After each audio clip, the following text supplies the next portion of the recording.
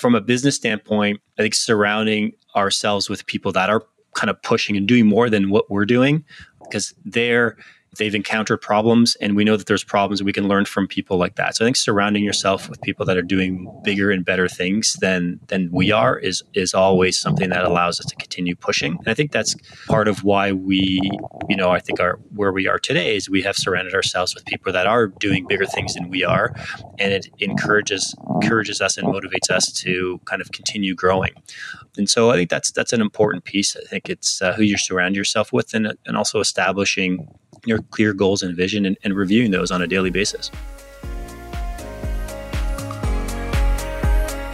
You are listening to the Savvy Real Estate Investor Show, the podcast dedicated to empowering you to invest for your family's future. Listen in to learn about different strategies successful investors use to live their best lives. Whether you are starting out on your real estate wealth building journey or a seasoned investor looking for the next unfair advantage, this is the show for you. Each conversation will help you be more savvy when it comes to understanding how to leverage real estate to achieve your goals and live an extraordinary life. Your host is none other than seasoned investors and power couple, Jose and Khadija Jafferji, founders of the Savvy Real Estate Group, where we have been helping passive investors grow their wealth and getting them one step closer to financial freedom since 2008.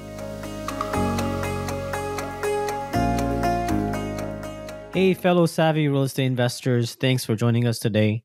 We're looking forward to sharing an insightful discussion with Mark Baltazar on today's show.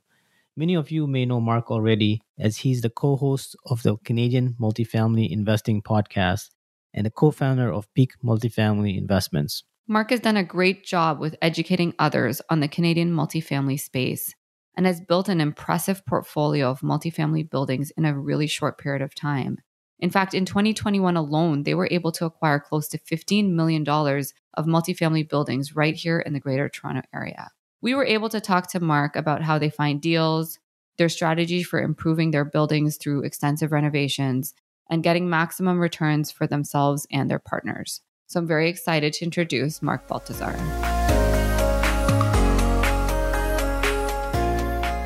Hey, Mark. Thanks again for being on the show today. We're so excited to have this conversation.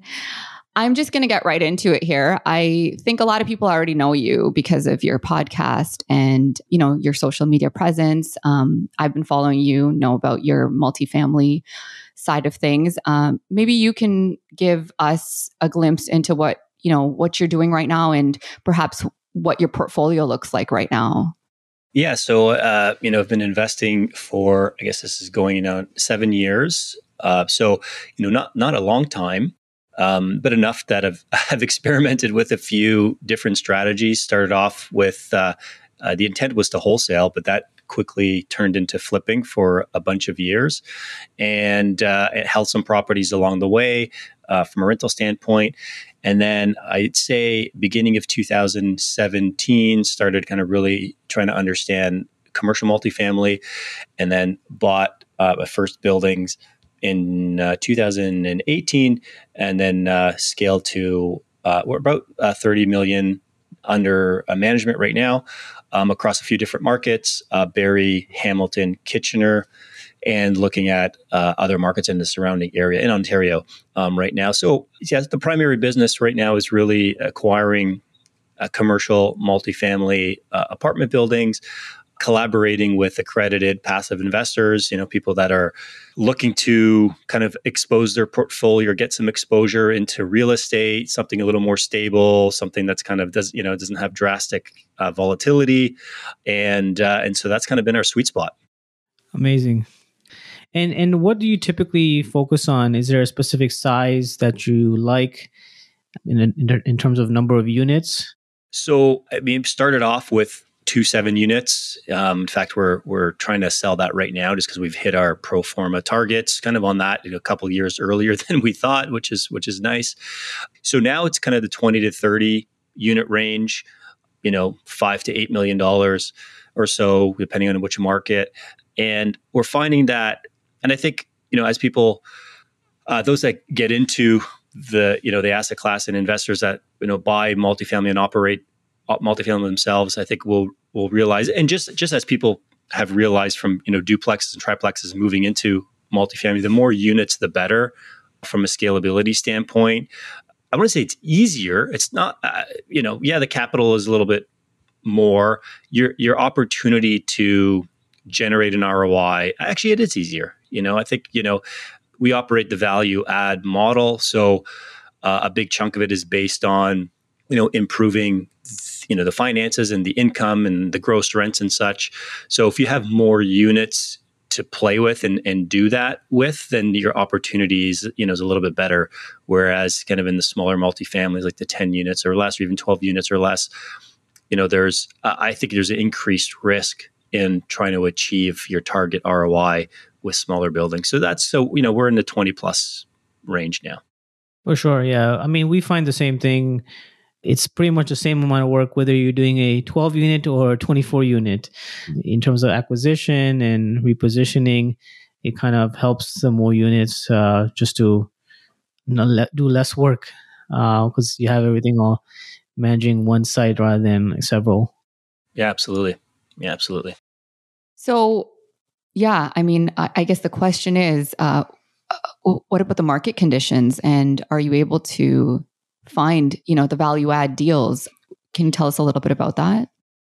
Sure. Yeah. So, I mean, for those that are in the Ontario market, kind of know what's going on from a competitive standpoint. Those that are not, it's very competitive, right? So it's, there's the last few buildings that we went after in the 30 plus unit range, north of 7 million or so. There's 10 offers on these things. So, very similar to, I guess, what's going on in the single family market is there's bids, there's multiple offers. And I think there's a bunch of reasons for that. I think it's another, indication of the strength of the asset class. There's lots of capital, investor capital floating around in Canada and even, from international investors coming into Canada. So it makes this asset class fairly competitive. So finding deals is probably, I would say, the most difficult part of the process right now. There is capital transitioning, getting the work done, the renovation. That's also been a little bit of a challenge too with COVID and supply, material supply, and even labor supply actually has probably been the biggest issue over the last 6 to 9 months. But deal flow is where we're really kind of working hard, to try to get the value add deal, right? I think I want to say again, I don't like to use the word easier, but I'd say there's more turnkey properties, maybe not available, but I think the competition is a little bit less for turnkey properties, at least in the range of kind of buildings that we're looking for. Value add, it seems like everyone's looking for value add, of course. They're trying to take an asset and improve the ROI significantly. And, obviously it can be done a little easier with value add. So lots of demand. But I think, like anything else, I think you just got to adjust your strategies, connect with more people, put it out there that you're looking, for these types of buildings, and really just, we're not focusing on one source of properties. Whether it's not, we're not just looking offline or off market. Making connections with as many realtors as we can, as many sellers, staying connected with private sellers, exclusive brokerages, right? So it doesn't really matter where the deal comes from as long as the numbers are, fit our model. Yeah. And so is there a certain metric in terms of ROI that you guys are looking for when you're underwriting your deals, especially like, a certain time frame as well to reach that ROI goal? Yeah. So, I mean, our standard way of underwriting, we're looking for properties that are going to do, 25% plus per year for the property. That's what we're looking for. Ideally, we hit the 30% per year ROI range for the property. That gives us an opportunity to, bring on, accredited investors so that they are also participating in the strong ROI. So that's kind of where we start. And typically that's kind of in a 5-year time frame. We're liquidating a couple buildings now. We've been able to achieve that 5-year pro forma in 3 years, right? So yeah, that's always a bonus and kind of a cherry on top. We have another building actually in Hamilton where we're probably going to hit our pro forma in about 18 months, 18 to 24 months. We don't plan on those. That happens. The market's good. We're able to turn over more units than we originally expected. So those are bonuses. But we plan for a 5-year exit with 25 to 30% per year returns. Oh, amazing. Yeah, that makes sense. So I guess getting back to sort of this bottleneck that some of the investors are facing right now with a lack of supply or the type of supply that you need to fit your business model. Where do you see the business pivoting? Like if you were to look maybe, this year or 3 years beyond, is it smaller markets that you're going to branch out into, or is there some other type of pivot that you would make if you were hoping to continue to grow? Yeah, so we've definitely expanded our market scope. So it was just Hamilton, originally last year. Or actually, over the last 24 months, we went into Barrie, which is also a good market. We recently purchased in Kitchener, so that's a new market that we closed on, I guess, 3 or 4 months ago. And these are still good these are good markets and still very competitive. So we've expanded where we're willing to buy. Again, as long as the fundamentals are good, right? So a good economic base, population is large enough to support, lots of rental demand. There's investment from the municipalities, from the province, an influx of other business and population. So we haven't strayed from, I think, some of the core fundamentals that make rental housing businesses thrive. So we haven't gone, for example, into Northern Ontario, which I know a lot of people are looking at for cash flow. So we haven't ventured there. We still want to. I think there's still enough to buy in markets that have strong fundamentals.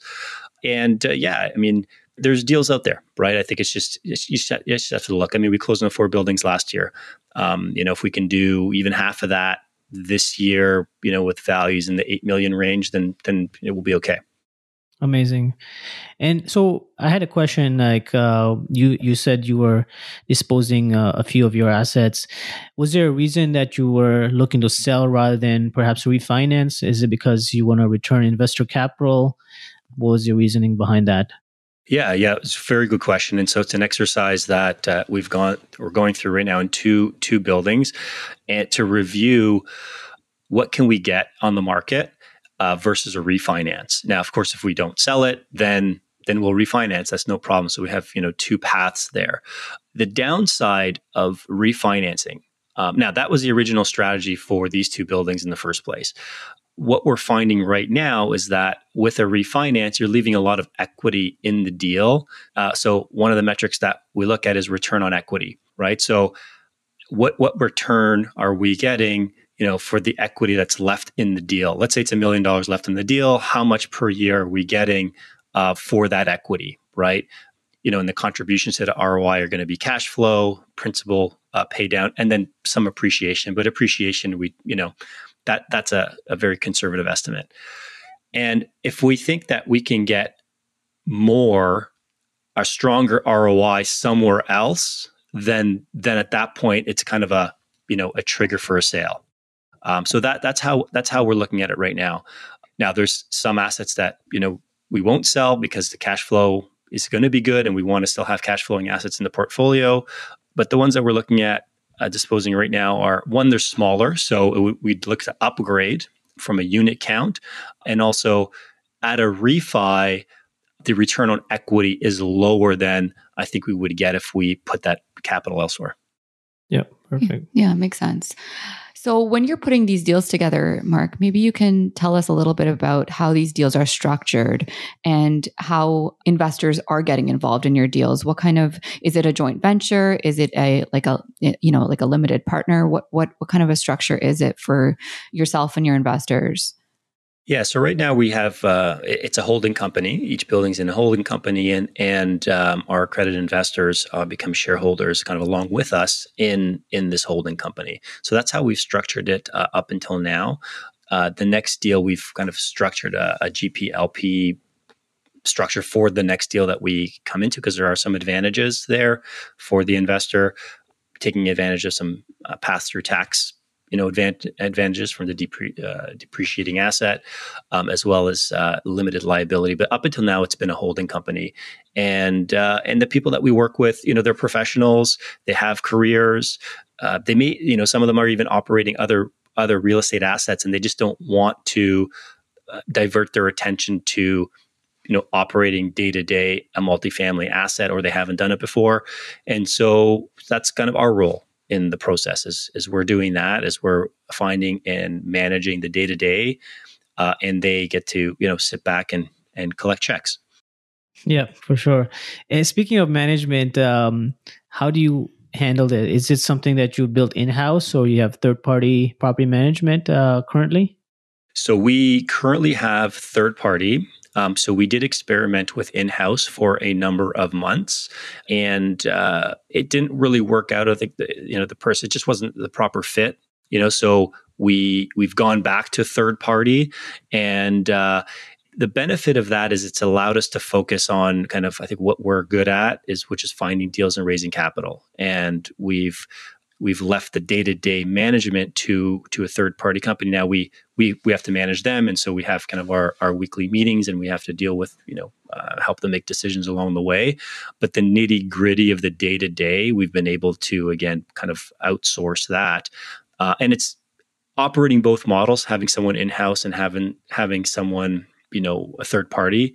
At the stage that we're at, it's more beneficial from a growth standpoint. It allows us to really focus on kind of growing the portfolio versus managing someone internally and training someone internally. And how about the renovation management? Is this something you have basically a general contractor handling all of your portfolio, or you have, how are you managing that process, and with multiple cities that you have your projects in? So it started off with 100% being kind of put out to a general contracting company that would manage it all. The majority of the bigger renovations are outsourced to a general contracting company. Some of the lighter unit turnovers, we've developed a good relationship with a contractor directly that we manage kind of internally. They're not an employee, but they do a lot of work for us. Things that are, paint, new floors, new trim, anything except for full unit renovations, this person is doing for us. Yeah, for sure. And you're 100% right. It's ultimately comes down to the value of your time and what you're good at. And I guess focusing on the things that are going to make you the happiest and allow your business to grow the quickest, right? So yeah, sometimes we have to make those decisions about where we're going to leverage and where we're going to delegate. So definitely. Yeah, for sure. And I think, one of the traps, and I think this, a trap that entrepreneurs sometimes fall into is trying to kind of, do everything themselves and keep everything in-house because it's going to save money and it's going to generate more money. And that is, that's, a valid, method to run a business and kind of a valid ideology. But I think it depends on how fast, someone wants to grow, and where growth is coming from. And so for us, being able to manage, third-party partners has been the fastest way. At some point, as the portfolio grows and as the unit count grows, we'll revisit again, bringing some of those functions in-house, where we can have someone that manages it for us in-house. But for the time being, this allows us to focus on, capital raising and deal flow. Right. For sure. Which are most important for your growth. So when you're doing renovations, talk to us a little bit about where the money should be spent and what is, in your opinion and your experience right now, netting the best, basically rents. Ultimately, that's the goal, right? To increase our rents to the highest possible amount. So what kind of things are you guys doing, or is there anything creative that you're doing to make sure that you guys are really getting those? I'm assuming that maybe you can tell us: are you going after A-class tenants in all your buildings, and what are you doing to attract and to retain the highest rent possible? I would say our renovated units are getting above average rents for sure, probably at the higher end of the range. So in a market, if the range is, let's say the higher end is 2,200, we're probably getting 19 to 2,000, right? So we're not at the top, but we're very close to the top and well above the average. We're getting lifts of about, let's say in a building, we're doubling rents for sure in most cases. And so I think the biggest contributors to that is, in-suite laundry. In-suite laundry is very helpful. I think that attracts a different type of tenant, and they're willing to pay for that. Brand new kitchens, quartz countertops, right? So stone counters make a difference. Stainless steel appliances, in-suite air conditioning as well. So those are common in our renovations, and we've been able to see the ROI there from one, the rents that we're getting, but also like the speed at which these units are being tenanted once we start marketing for new tenants, and of course floors and paint and trim and all that kind of stuff. But I'd say we're spending a little extra money on in-suite air conditioning, stone countertops, stainless steel appliances, and in-suite laundry. Yeah, in-suite laundry is a big one. We've found that too. It's they're like, well, wow, there's in-suite laundry because it isn't very common, right? And definitely, you're right. Attracts a different class of tenant, somebody who's willing to pay for that amenity and values. And I think that that's something that only a smaller building would be able to implement, because you're not going to get en-suite laundry in, typically not in a like 100 unit, 100 or mid-size or large high-rise apartment building. That's just not their business model. Like one of our buildings in Barrie, we decided not to do that, actually, not put in suite laundry. And it's an interesting exercise. And, it was a conversation kind of between the partners and a decision to, okay, let's not put it in and let's see what happens. And we tested it out, and we were able to get $19.50 for a 2-bedroom, which is high in that market. It's at the upper end of that market. And so we didn't do that. It's a clean building. The laundry facilities in there are, well lit, clean, not coin operated, all kind of with the special, laundry card. So it's a little more advanced than some of the other buildings that we have, and it's fine. The location's good. And so we didn't need to put it in that building. So again, each building and each market, each location is going to have its own nuances. But we do have actually 2 buildings where we purposely did not do that because we can achieve the rents without it. What are you finding is the largest obstacle when it comes to raising money for these multifamily deals, especially, given the fact that now the prices are so high, there's probably not going to be any cash flow for the first, at least 12, 24 months. How are you handling that when you're talking to investors? Yeah, so I think cash flow is a conversation that, of course, comes up. Most people, I'd say, would prefer cash flow. And it's interesting.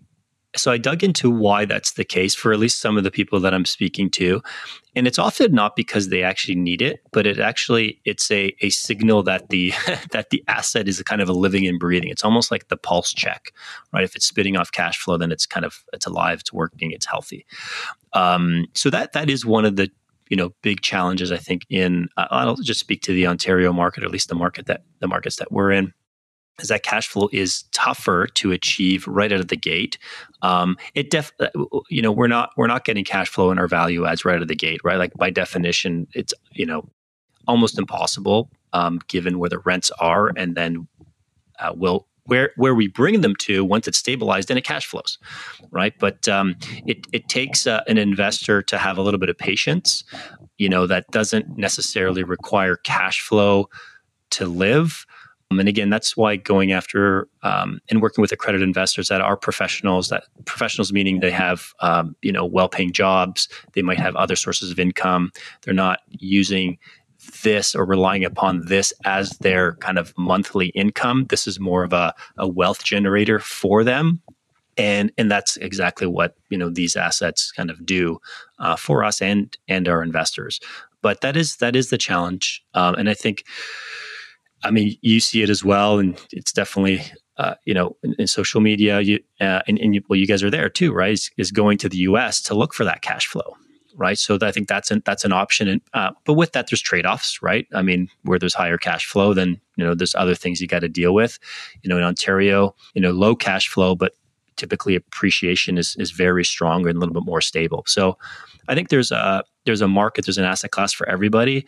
And what we tell people is, figure out what you need real estate to do for you first, right? If it's cash flow, then there's markets for that and there's asset classes for that.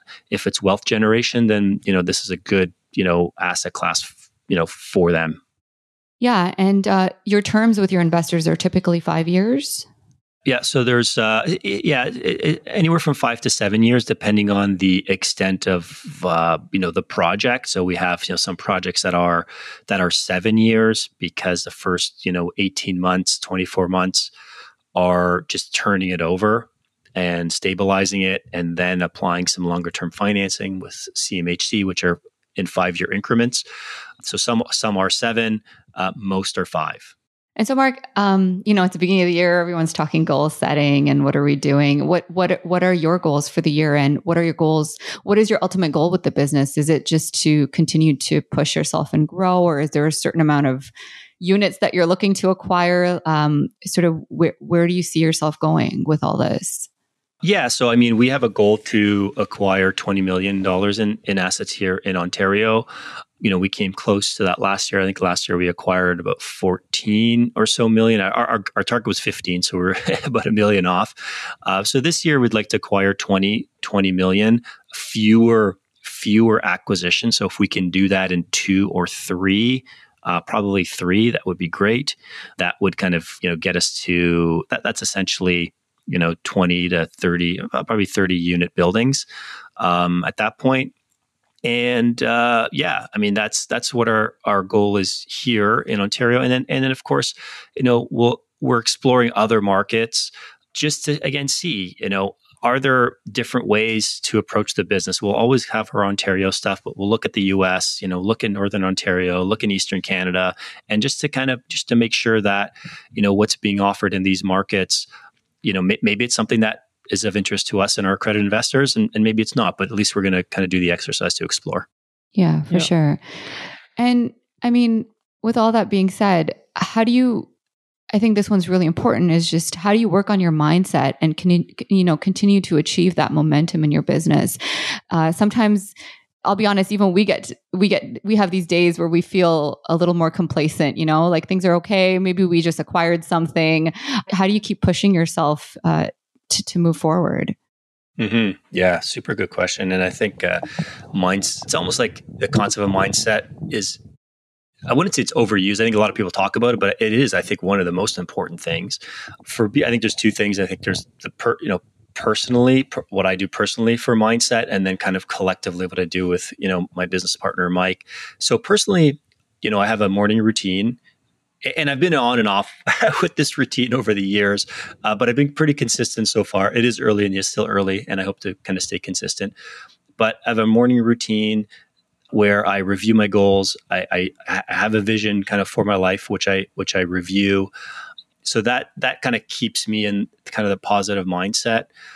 From a business standpoint, it's, I think, surrounding ourselves with people that are kind of pushing and doing more than what we're doing, right? Because they've encountered problems, and we know that there's problems, and we can learn from people like that. So I think surrounding yourself with people that are doing bigger and better things than we are is always something that allows us to continue pushing. And I think that's part of why we, I think where we are today is we have surrounded ourselves with people that are doing bigger things than we are, and it encourages us and motivates us to kind of continue growing.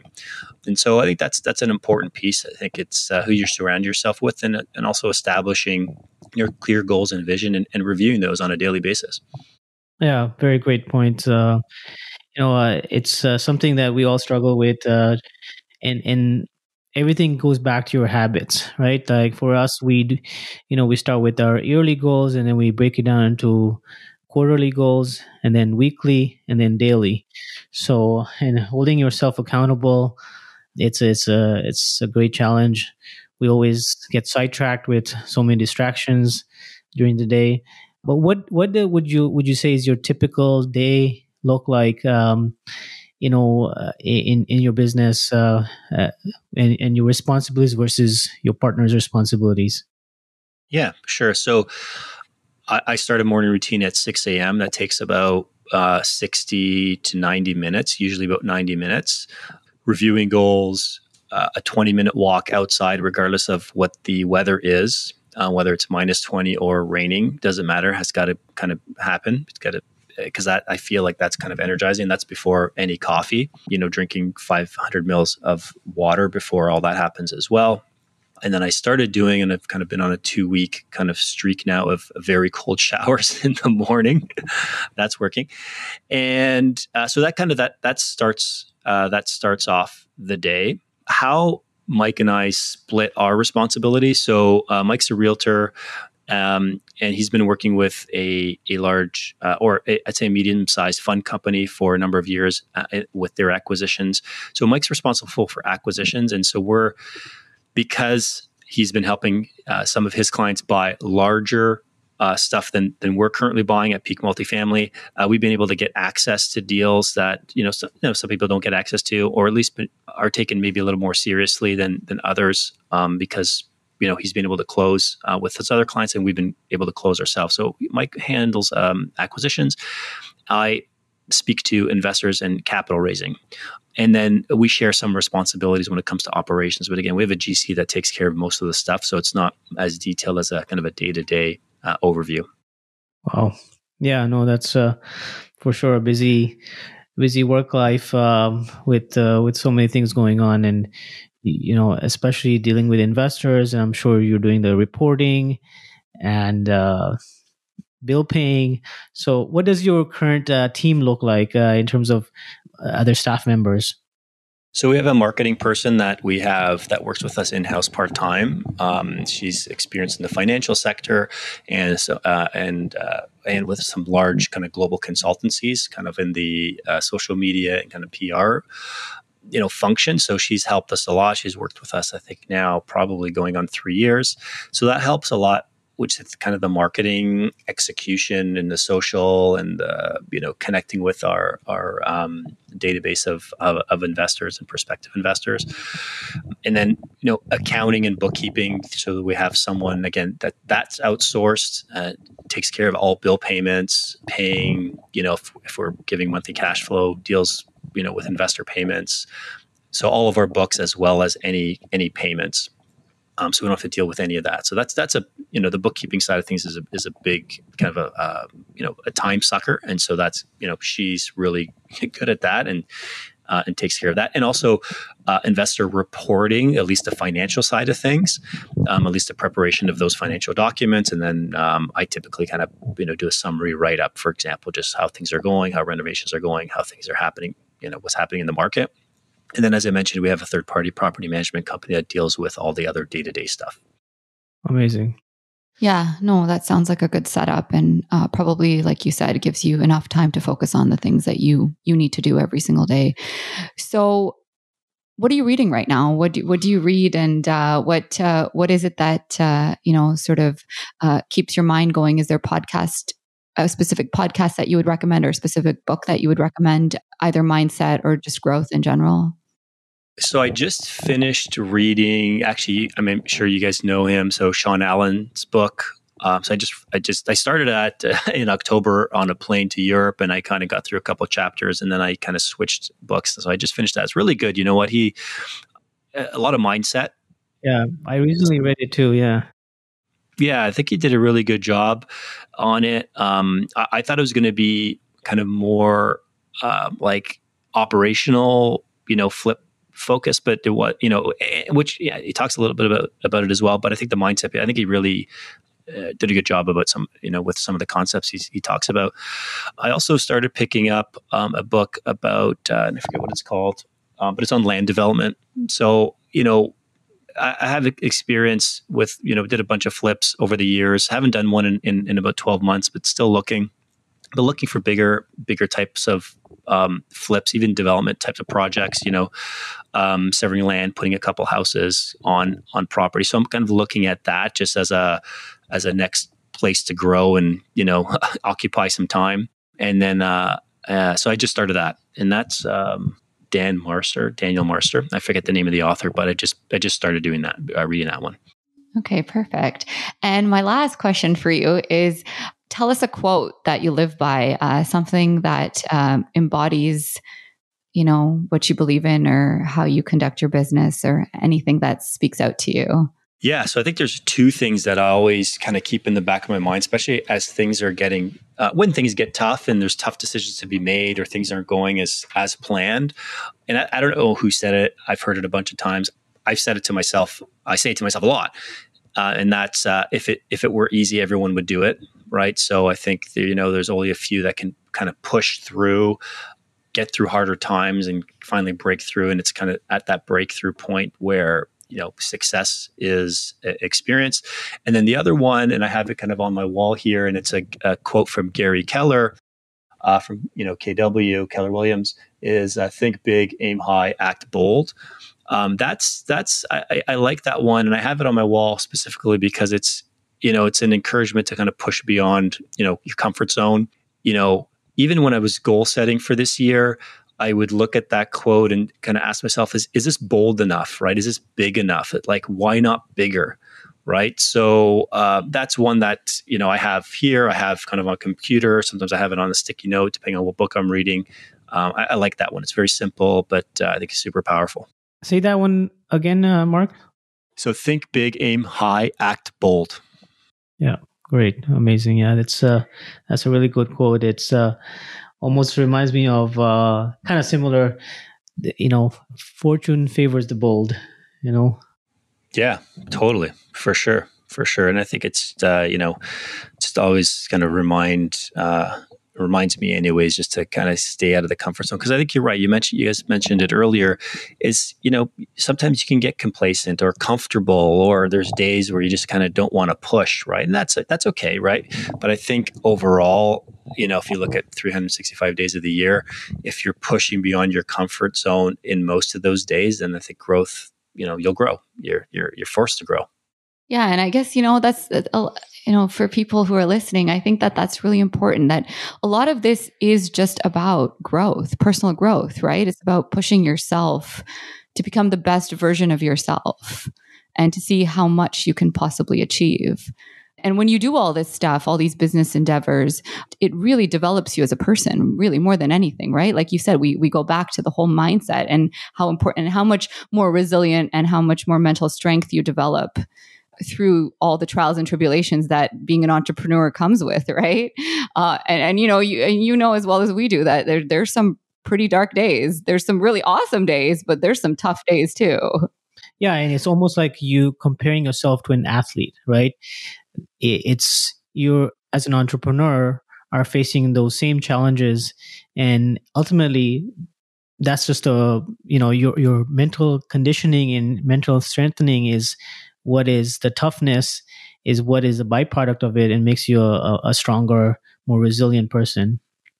Yeah, for sure. I mean, it's there's this idea of stamina, right? Like I was having this conversation with my older son. He's 13 and just is going to go into high school next year, and the work may be hard or easy or whatever it may be, but what's going to start to be tested is stamina. Like, how long can you focus and work on something, right? And I think, with entrepreneurship, it's how long can you stick with something? How disciplined can you be, even though you get knocked down or something doesn't work or there's a failure along the way? Do you have enough stamina to continue working at it? Yeah, 100%. Absolutely. Yeah, Mark, it was a great conversation. You obviously have a wealth of knowledge about multifamily. If people want to get in touch, we'll put in the show notes as well. But if people want to get in touch, what's the best way to reach you? Yeah. So, I mean, a few different ways. I'm on social media on all the platforms, at least most of the platforms. So Mark_Baltazar on Instagram, Facebook, and then email is mark@peakmultifamily.ca. And then our website has a bunch of resources as well for multifamily investors. That's peakmultifamily.ca. Yeah, fantastic. And we'll definitely link the Canadian Multifamily Investing podcast, which I think people should definitely check out. Like I said, we've been listening to it. It's really good. Got some great guests on there too. So thanks again for your time. And we really appreciate it. Really appreciate it. Yeah, thanks for having me. It was fun. I hope you enjoyed today's conversation on the Savvy Real Estate Investor Show. Make sure to hit subscribe or follow on whichever platform you are listening to this on. If you liked this episode, please write a review and share it with us. We are getting the show up and running right now, so every message, every review, and every note counts. This show exists to showcase how investors at any level can start using and leverage real estate to become savvy wealth builders. If you want to learn more about how we can potentially help you create more passive income and build your wealth faster, go to www.savvyrealestateinvestor.com. Once again, it's www.savvyrealestateinvestor.com. All right, that's a wrap. We can't wait to hang out with you on the next episode.